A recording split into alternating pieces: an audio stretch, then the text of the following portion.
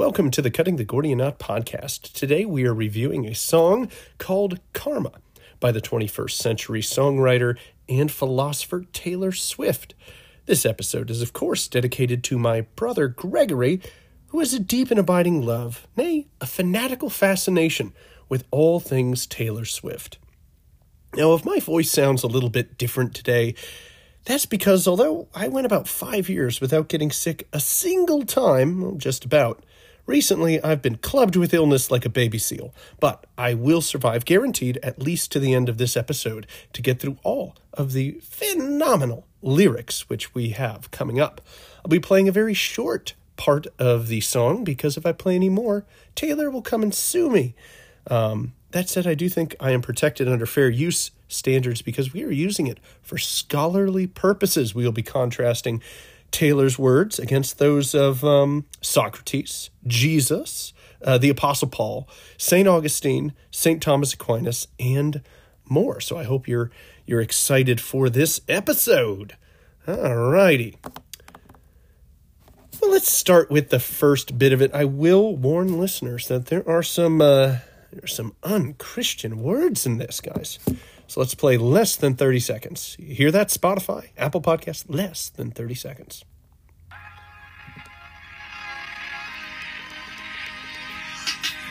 You're talking shit for the hell of it. Addicted to betrayal, but you're relevant. You're terrified to look down. Cause if you dare, you see the glare of everyone you burn just to get there. It's coming back around. And I keep my side of the street clean. That's all you get, guys. All right. Let's examine those first few lines. You're talking ish for the hell of it. Hell is a Bible word, so we can say it. Addicted to betrayal, but you're relevant. You're terrified to look down, because if you dare, you'll see the glare of everyone you burn just to get there. It's coming back around. Here, our philosopher is painting a picture of the unjust man. Talking ish for the hell of it. Note, she identifies no positive reason for the evil act. St. Augustine, of course, agrees as he instructs us to, quote, not look for an efficient cause of the evil act.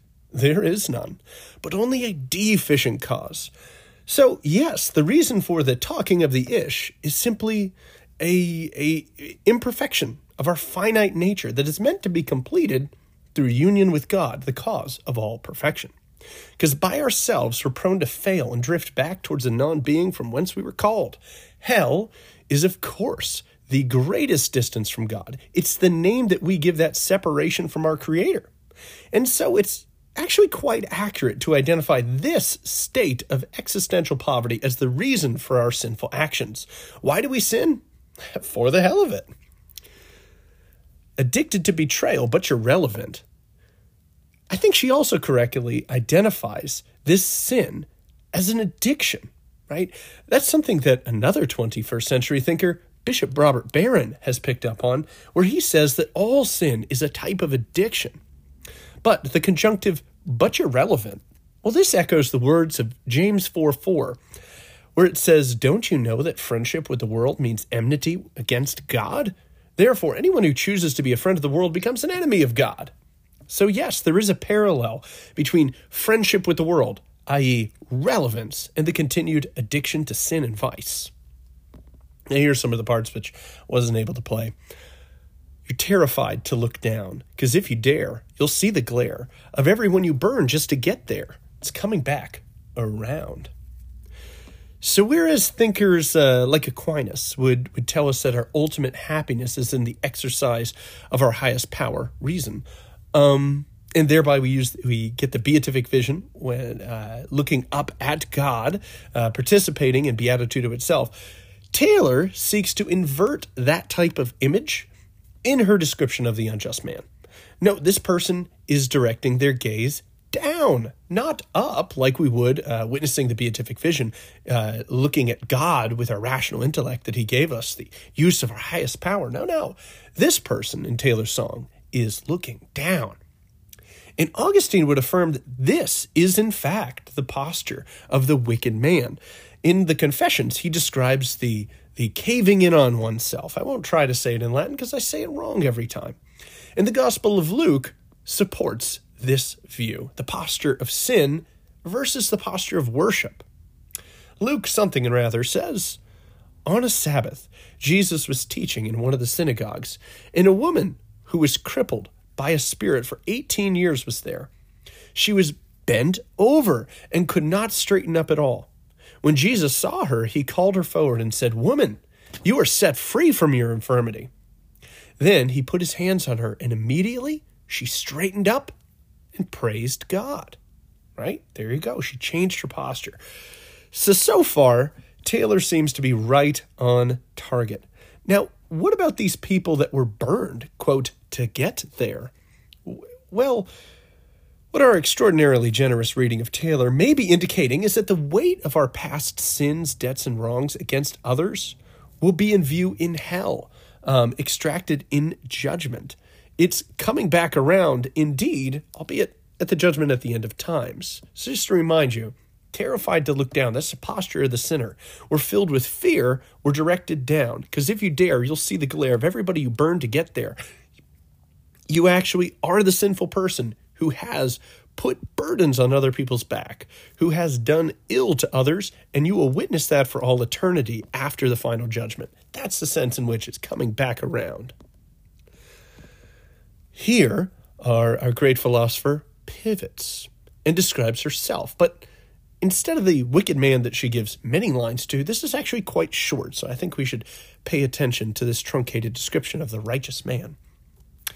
And I keep my side of the street clean. You wouldn't know what I mean. Is this the only thing that's mentioned? She keeps her side of the street clean. Recall the story of Joseph from the Old Testament. What's his path to holiness? Now, his vision indeed reaches all the way out to his eventual elevation above his brothers, vindication in the eyes of the king, just like Christ does, this resurrection-like event which he foresees in his dream. Yeah, he sees that, but his path to that is actually keeping his side of the street clean. He doesn't see that position as something to be grasped at, and neither does Christ, right? He instead focuses on what's directly in front of him, no matter how small. He does all to the glory of God. Having been faithful in the small things, it's God who elevates him to the greater. Christ says, and Jesus replied, "If I glorify myself, my glory means nothing. My Father, whom you claim as your God, is the one who glorifies me." His means of glorification, quote, "to do the will of the one who sent me." Oftentimes in our culture, we are told to sweep other people's sides of the streets. That guy over there is a racist. Let's go and fix him. But Jesus tells us to take the log out of our own eye before we seek to take the splinter out of our neighbor's. It's pride that tells us that we should go and fix the world's problems instead of our own. It's humility that acts like Joseph and encourages us all to be diligently putting our own house in order. So I would note that if good old Tete means that the whole obligation of man is just simply an external compliance to the law whereby our proverbial street is made clean, is the final end of man, I disagree. But I think she should probably clarify this a little bit, maybe in a further treatise in a later album. But if she means that we ought to first take the log out of our own eye before we seek to change others, we ought to address what is directly in front of us in the very Joseph kind of style, then, hey, I think you're still on target. Because karma is my boyfriend. Okay, where did this come from? Here are a few things that she might mean by this, and BT Dubs, we are still assuming an extraordinarily generous reading of this song. All right. Assuming that she means by karma God's providence or final judgment in the end, whereby all things will eventually be put to right, then let's go on with what this could mean. Karma is my boyfriend. She seems to be saying that karma has an exclusive relationship to her. She also seems to be saying that karma protects her, or karma provides for her. So let's look at that first claim, because I don't think that fits with our generous reading of her song too well. Because Romans 2:11-16 reads, "For God does not show favoritism. All who sin apart from the law will also perish apart from the law, and all who sin under the law will be judged by the law. For it is not those who hear the law who are righteous in God's sight, but it is those who obey the law who will be declared righteous. Indeed, when Gentiles, who do not know the law, do by nature things required by the law, they are a law unto themselves, even though they do not have the law. They show that the requirements of the law are written on their hearts. Their consciences also bear witness, and their thoughts sometimes accusing them, and at other times even defending them. This will take place on the day when God judges people's secrets through Jesus Christ, as my gospel declares." So is karma in an exclusive relationship to, say, Taylor Swift? Well, no, but I do think that God's judgment, the goodness of God's judgment, is in an exclusive relationship to those who obey the divine law. But as we read in Romans, that means Jew and Gentile. It means those who may not have even heard, and yet they respond to the law written on their hearts when they are either accused of doing wrong or defended and vindicated by doing right. So we're going to give this one a partial pass so far. All right, next part. Karma protects her.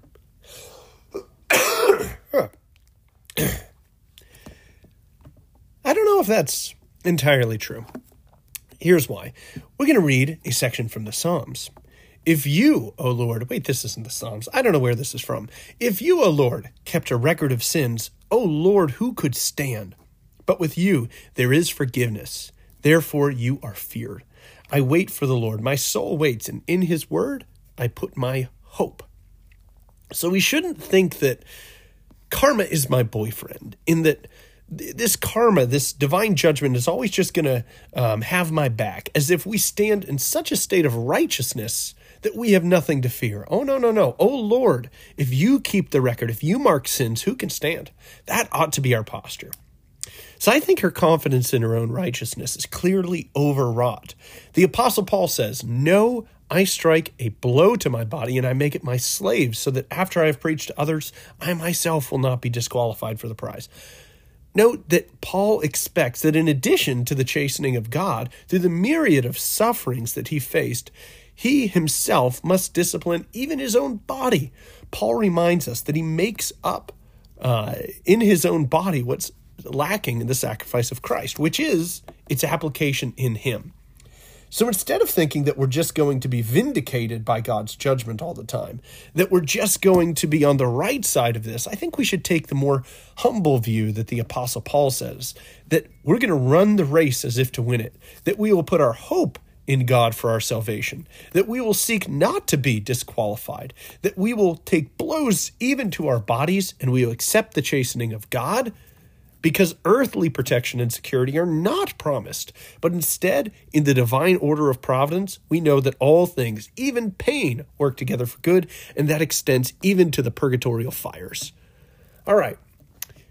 Maybe she means that karma provides for her, gives her things. Oh, that kind of reeks of the prosperity gospel here. I wouldn't say we should have any expectation of earthly gain, and I think the lives of the saints certainly prove this. So if karma is my boyfriend means that it'll provide for her, it sounds like prosperity gospel. If it means protect her, well, not from earthly ills, but yes, from spiritual ills, that if we do right, we will be protected in that we will have eternal life, ultimately vindicated. If it means that there's an exclusivity to her, nope. I think this is extended to all those who in love obey God and are given his grace through the church. All right. Which leaves us with the next line. Karma is a god. So here, continuing with our shatteringly generous reading, we're just going to say that she's making a metaphysical claim that when we talk about God's attributes like justice, which has parallels to karma, well, in the very generous way that we're reading it, we understand as Thomists that all of God's attributes are just what it is to be him. He is his justice. He is his mercy. He is his goodness.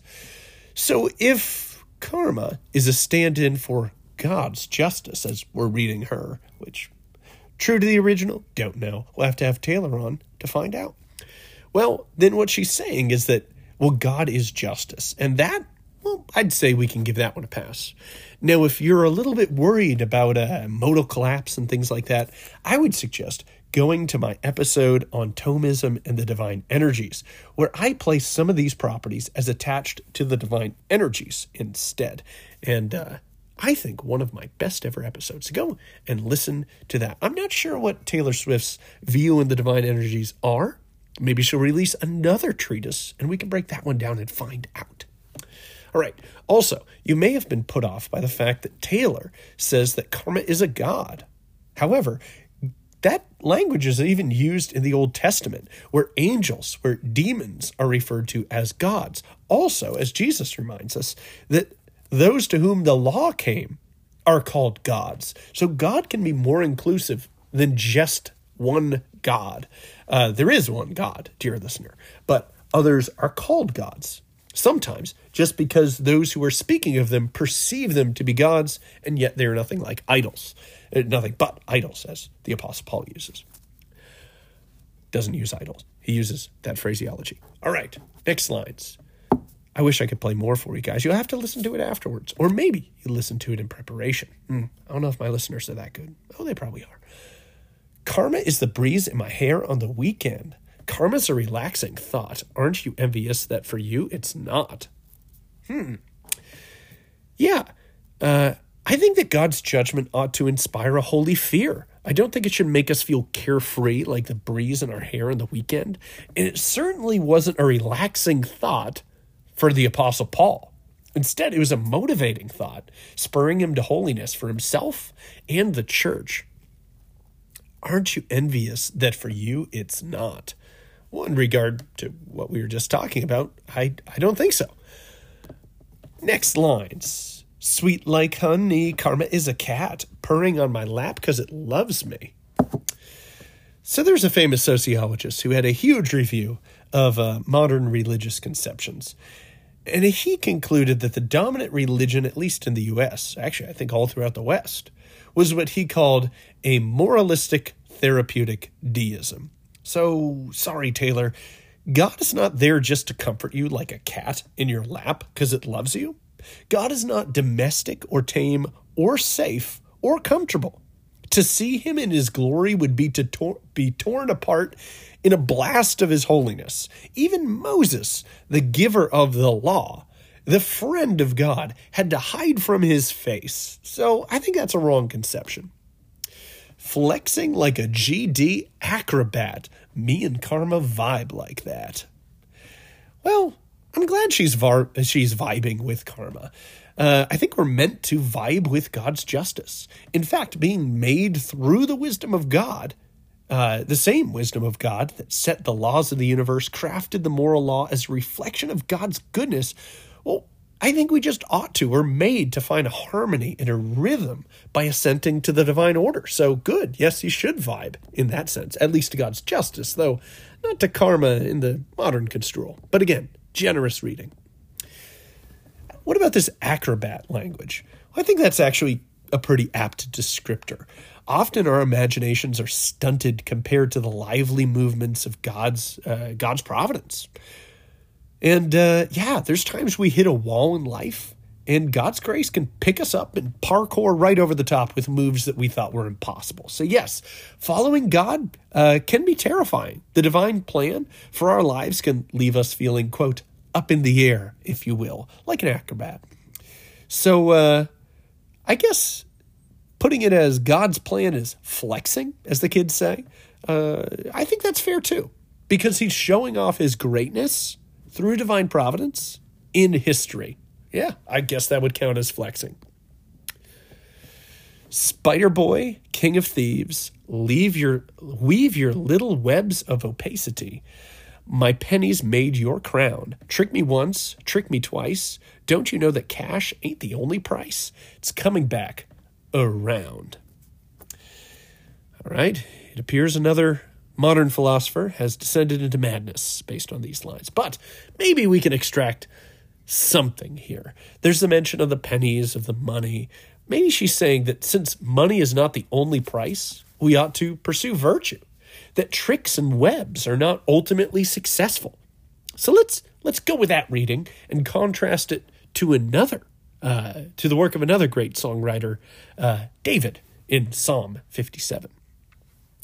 He says, instead of talking about spider boys weaving webs, he says, they spread a net for my feet. I was bowed down in distress. They dug a pit in my path, but they have fallen into it themselves.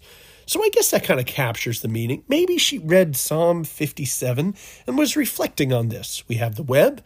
We have it coming back around. And then we have the chorus where we repeat some stuff.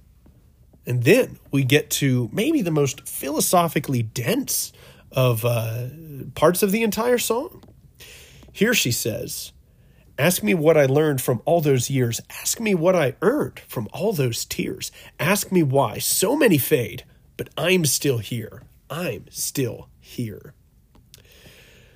So she sees herself as having benefited in three principal ways. One, by learning. That's the first line. And learning is, of course, an act of the intellect, and it's ordered towards truth. Ultimately, well, the Logos, Christ himself, the maximum of truth. She also sees herself as earning. Now, earning, that would imply an act of the will, whereby it orders good things and seeks the things of highest worth. And that relates ultimately to the cause of all goodness, the Holy Spirit. Interestingly, she ends it with this last line, but I'm still here. And clearly, she's calling to mind the Father as the person of the Trinity that is most properly said to preserve us in being by possessing in himself being per se, such that we can then have being per alute. So learning happens over time. So yeah, we affirm this. It says, ask me what I learned from all those years. And Jesus is said in time to have increased in wisdom and knowledge. Ask me what I learned from all those tears. The earning is the result of tears. And sure enough, the willing of the highest things in the highest place, well, that's an act of sacrifice. It's painful. It's forcing our will to conform with the order of goodness that God set down. And that can be in contravention of what our own disordered desires would have. So, yes, Taylor, that could be the result of tears.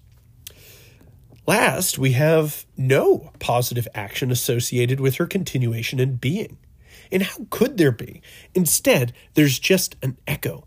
I'm still here. And that's exactly what we are. We're echoes, we're dust, we're vapor with no ability to generate our own existence, only to passively receive it. Because karma is the thunder rattling your ground. So we have this above and below picture. Now, I fear that our starring philosopher may be veering into the occult as she echoes this famously vapid dictum, as above, so below. But more positively, maybe she's referring to God under the aspect of his divine providence and final judgment, as we've been very generously saying. And here she might be referring to the omnipresence of God and that the revelation of his power can be seen through creation.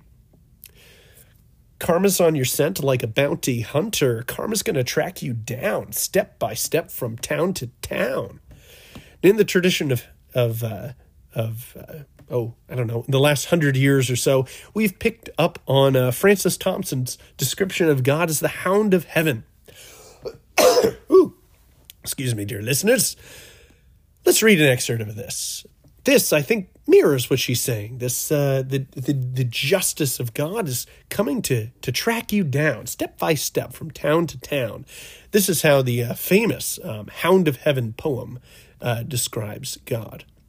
I fled from him down the nights and down the days. I fled from him down the arches of the years. I fled from him down the labyrinth ways of my own mind. And in the midst of the tears, I hid from him under running laughter. Up vistaed hopes I sped, and shot precipitated, adorn titanic glooms of chasmed fears from those strong feet that followed after, but with unhurried chase and unperturbed pace, deliberate speed and majestic instancy, they beat in a voice beat. And it goes on. You can read it yourself. Additionally, Psalms 23 says, surely goodness and mercy shall follow me all the days of my life. Now I'm told, and I have no idea if it's true, that to follow, that verbiage is actually a bit weak here. Instead, it implies to chase down like a bounty hunter, if you will. Sweet like justice, karma is a queen. So we've been equating karma with justice, and here I think she's supporting this interpretation. So what to do with this queen language? Well, possibly as we're internally made to be just and therefore better resemble God, she's reflecting on that, right? So maybe what she's saying is that we're acknowledging in this line that Mary, in the order of grace, having received the justification of Christ, is now reflecting the divine order in a privileged way. Karma takes all my friends to the summit. All right. Aristotle, when talking about friendship, lists a few types of friendship. Those of pleasure, those of utility, and those of virtue. So I have friends who I just hang out with. It's fun, laugh with. And that's about it. I have friends of utility, like my realtor, Trevor, who I've worked with for years. Are we friends? Well, yes, but we're mostly ordered around something. So pleasure, ordered around fun. Utility, ordered around some type of end. And virtue, ordered around the good itself, right? We should seek to have friends of virtue. So if Taylor means that final vindication will be given to those who pursue virtue and are subsequently internally ordered such that the relationships of reciprocal love are made possible, well then yes. Karma is the guy on the screen coming straight home to me because Karma is my boyfriend. All right. So towards the end of this song, we have this incarnational event whereby God's justice becomes a person. First distant and understood in the abstract, quote, on the screen, but then one who actually comes home to her to enter into a relationship. The Christian tradition would say that the ordering force of the universe is the Logos, Christ, and he is viewed by the law and the prophets, but in a flat, two-dimensional, distant way. Yet, in the incarnation, he comes to our mutual home, but as the bridegroom. All right. And that's the entire song. So if by karma one means an earthly justice is always done, no, right? I don't think that we accept that. But if we mean that in the end, we hope for the judgment in the end, whereby God himself gives to each what is due, well, then we certainly affirm that. So I have a few more things to read to you that you might enjoy. One is one of the most interesting thoughts in philosophy. This is an excerpt of Socrates' defense. Well, it's kind of a defense. And it's the very ending lines before he's condemned to death. And he makes a shocking claim, and I think it relates to the idea of karma. Socrates says, as recorded by Plato, "Wherefore, O judges, be of good cheer about death, and know this of a truth, that no evil can happen to a good man, neither in life or after death." That's a shocking claim.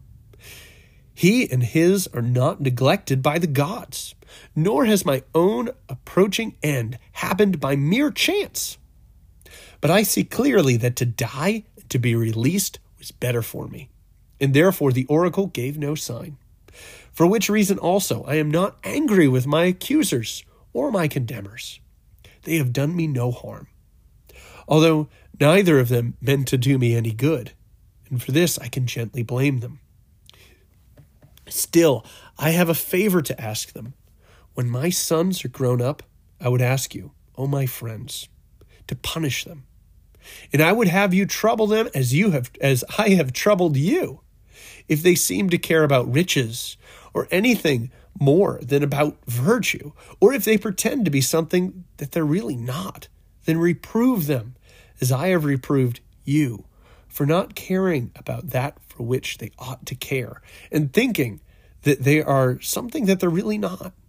And if you do this, I and my sons will receive justice at your hands.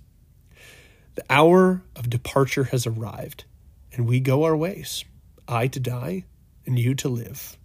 Which is better? Only God knows. Boom! That's what old Uncle Aristotle, that's what old, oh wow, we have Uncle Aristotle, we have Papa Plato. I don't know what Socrates is. But that's what old Socrates says right before he's condemned. I think those are extraordinarily powerful words. Pay attention to a few things. One, right before this, he's actually contemplating the goods of the afterlife, which are a key part to the puzzle. You know, in the Jewish conception, there were those who didn't believe in an afterlife. So they were forced to come to ideas like, well, maybe that tower that fell in Luke crushed people because they were bad, right? We know that God's just, but we know the earth is not. So how do we vindicate this, right? Well, maybe people are actually bad. But I think we also have to have an eye to the afterlife. Heck, even Socrates did, that there are ways that God can compensate us for evils that happen. And there's ways in this life that he does too. And even just the gift of existence itself and all the goods that we have could just be like a lump sum payment that compensates for all sorts of evils. This is not an episode on evil. We've done a few on there, so go back to that. Also, Socrates would believe that reason is our highest power, right? That's echoed through Plato, through Aristotle, and that true happiness is by living in accord with the natural law, exercising our highest powers, which relate to our natures. And that can't be stopped by other people, by the haters, if you will. These people can't assault that. Your pursuit of truth, your pursuit of God, can't be halted by the action of others. You can't, in that way, ever harm a good man, because a good man is one who is focused on the highest goods, and you cannot bring his focus away. Only he can. Also, note the lack of bitterness here. These people are condemning him to death, and yet he's understanding, humble, kind. He doesn't jump to the idea that they need to be put right. Instead, he says, hey, I have a son, and I need you to keep him in line. I need you to bring down punishment and discipline. Wow. So I think we see here a deep humility. And humility is really Socrates' secret weapon. And from this springs his obedience to his spirit. It's called a daemon, right? That's where we get the word demon, but it means spirit. And I mean, given how awesome the guy was, it was probably his guardian angel. So he says he always obeys this, we'll read, guardian angel. And that made him the wisest man in the world, unperturbably happy, irrespective of circumstance. So I wanted to read that to you. There's also a few places where Jesus confronts the idea of karma, and not the generous way we've been reading. The idea that on earth we get justice, and that if something bad happens to you, it's because you're bad. Yeah, we don't accept that. And neither did Jesus. This is coming from Luke. Now, there were some present at the time who told Jesus about the Galileans, whose blood Pilate had mixed with their sacrifices. Jesus answered, do you think that these Galileans were worse sinners than all the other Galileans because they suffered this way? I tell you, no. But unless you repent, you too will all perish. Or those 18 who died when the tower in Siloam fell on them. Do you think they were more guilty than all the others living in Jerusalem? I tell you, no. But unless you repent, you too will all perish. Then he told them a parable. A man had a fig tree growing in his vineyard, and he went to look for the fruit on it, but he didn't find any. So he said to the man who took care of the vineyard, for 3 years I have been coming to look at the fruit on this fig tree, and I haven't found any. Cut it down. Why should we let it use up the soil? Sir, the man replied, leave it alone for just 1 more year, and I'll dig around it and fertilize it. And if it bears fruit the next year, fine. If not, then cut it down. That's Jesus' answer to this. So you know what this parable means? And I think the fathers reflect on this.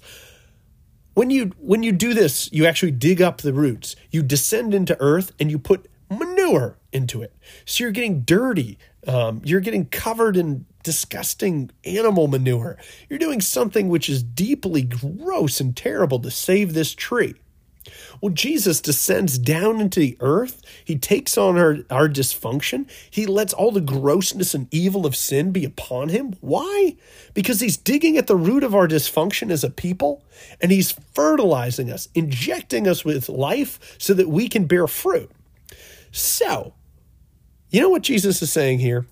That the solution to all this is actually Christ's work in us on our behalf so that we can bear fruit, so that we can escape destruction.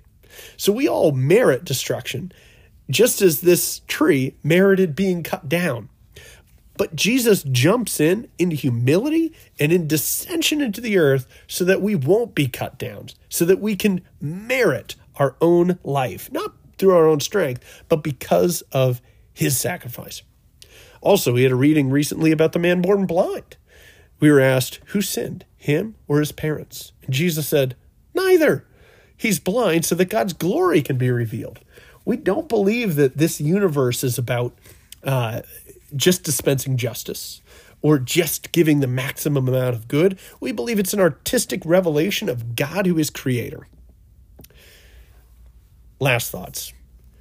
St. Thomas Aquinas points out that Christ's greatest point of happiness was on the cross. Was it karma that put him there? No, quite the reverse. Nobody deserved this terrible fate less than Jesus. So, was God's ultimate justice violated at the cross? Also, no, it was fulfilled. The law says an eye for an eye, a tooth for the tooth. It says karma, getting what is coming to you. But mercy assumes the debt of another in love and thus fulfills justice. It turns the other cheek. It walks the extra mile. It gives up what is not required. It forgives the debts of others so that our own will be forgiven. Mercy would lose an extra tooth so that one's adversary doesn't have to. So, the universe was not made to generate the maximum amount of happiness, nor was it made to mete out justice, but instead to reveal God and to invite us to a free and conscious choice to love him, not to make karma our boyfriend, but instead to make Christ our bridegroom. All right, well, thanks for listening, guys. That was a fun episode. I'm not sure what's coming up next, but I hope you enjoy that too. Share this with your friends. Write a review. We have had some reviews come in, and it warms my heart. My little shriveled heart grew 2 whole sizes because of that review. So thank you to everybody who has reviewed the podcast. Stop right now, do that. We'll see you next episode.